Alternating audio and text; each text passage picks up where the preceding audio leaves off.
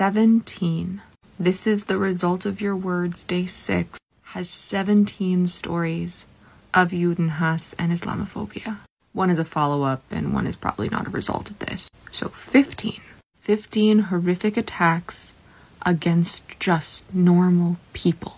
When you spew hate online, this is the result. We're not going to get anywhere if we hate each other. So let's begin.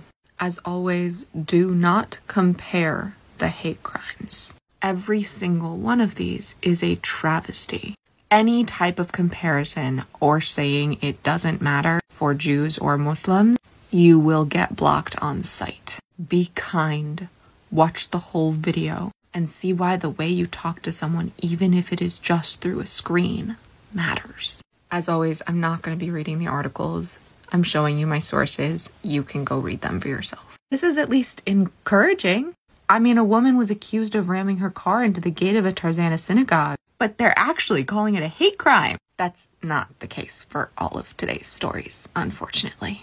In Ohio, under a Free Palestine flag, there was a doll covered in red without a head. Maybe that will get by censors? You'd think this is pretty clearly a hate crime, right? Police could not confirm with CNN whether the incident is being investigated as a hate crime. You know, even for those of us who can't agree on anything, can we just all agree that we are all affected by things not being called a hate crime? And that in itself is a hate crime? 4 Polish MEPs were stripped of immunity over a migrant hate clip. But here's the kicker. Over allegedly inciting hatred against Muslim immigrants during the municipal electoral campaign in 2018. The vote on Thursday stripped the parliamentary immunity of these members. 2018 to Thursday. There's something incredibly wrong with that. A Greek Orthodox church and high school was vandalized in Istanbul.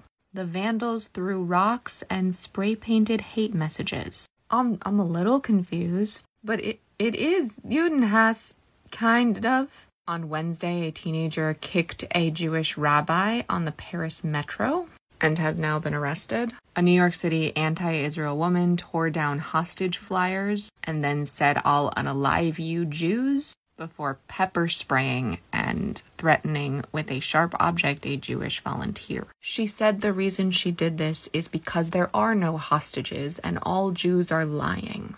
Again, not getting the hostages free and calling for the hostages to be free is really not helping the Free Palestine cause. In Sri Lanka, there's a message on WhatsApp going around that Islamist extremists are going to try a new tactic: poisoning food. It's not true, and the post isn't even from this year. It's from 2019. A Brooklyn woman threw hot coffee and her phone at a man wearing a keffiyeh in front of his toddler while they were at the playground. ISIS unalived Shia Muslims in Afghanistan in a bus attack.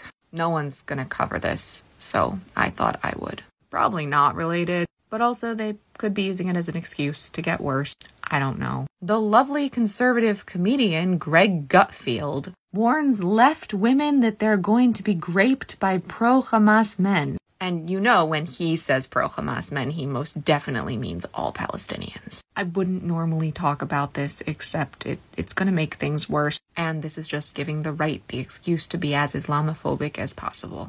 Overnight, the door frames of 2 Montreal Jewish schools were pew-pewed. No injuries reported because it was overnight. A Montreal professor told Jewish students to go back to Poland. The word, that next word rhymes with bore. Professor. At Concordia University, which we heard about some of the attacks yesterday. I have a feeling we're going to hear more specifics throughout the week. In good news, the Brazil attack against Jews that didn't happen, the suspected terrorists have been arrested. A Houston Israeli-owned restaurant was broken into and vandalized. And naturally, the Houston Police Department thinks that it wasn't motivated by hate. It is believed to be the work of a lone individual who was burglarizing the business, trying to steal anything of value before fleeing the scene. Yeah, sure. Suspicious packages were sent to Seattle synagogues, and a rabbi at one of the synagogues opened one of them, and inside was white powder. Muslim students at University of Connecticut are getting hate messages on the voicemail of the school's chapter of Students for Justice in Palestine. And finally, police are investigating Free Palestine graffiti left on Boston University Hillel window. Another super fun day of happy and joyous things. Sorry, I have to have dark humor or else I will cry and never stop. Also, I learned I have to look up Jewish attack and Jewish hate, but I have to only look up Muslim hate because the word attack is not used for Muslims in any of these articles. And the word hate is barely used for Jews. So it's this fun combination of scrolling through like 20 pages of this crap. Today is Kristallnacht, which is one of the precursors to the Shoah. And that just makes these crimes, hate crimes, hit a lot harder. If you see anything I didn't cover, my email's open, as are my DMs on the Picture app. A couple of these were stories that you sent me. May tomorrow have no attacks whatsoever. Or at the very least, maybe we can keep the string of people still being alive after them. Refuah shlema to all of us in need of healing, and may the memories of those who have been lost and those who will be lost be a blessing and a revolution for peace, freedom, and safety for all. Shortcast Club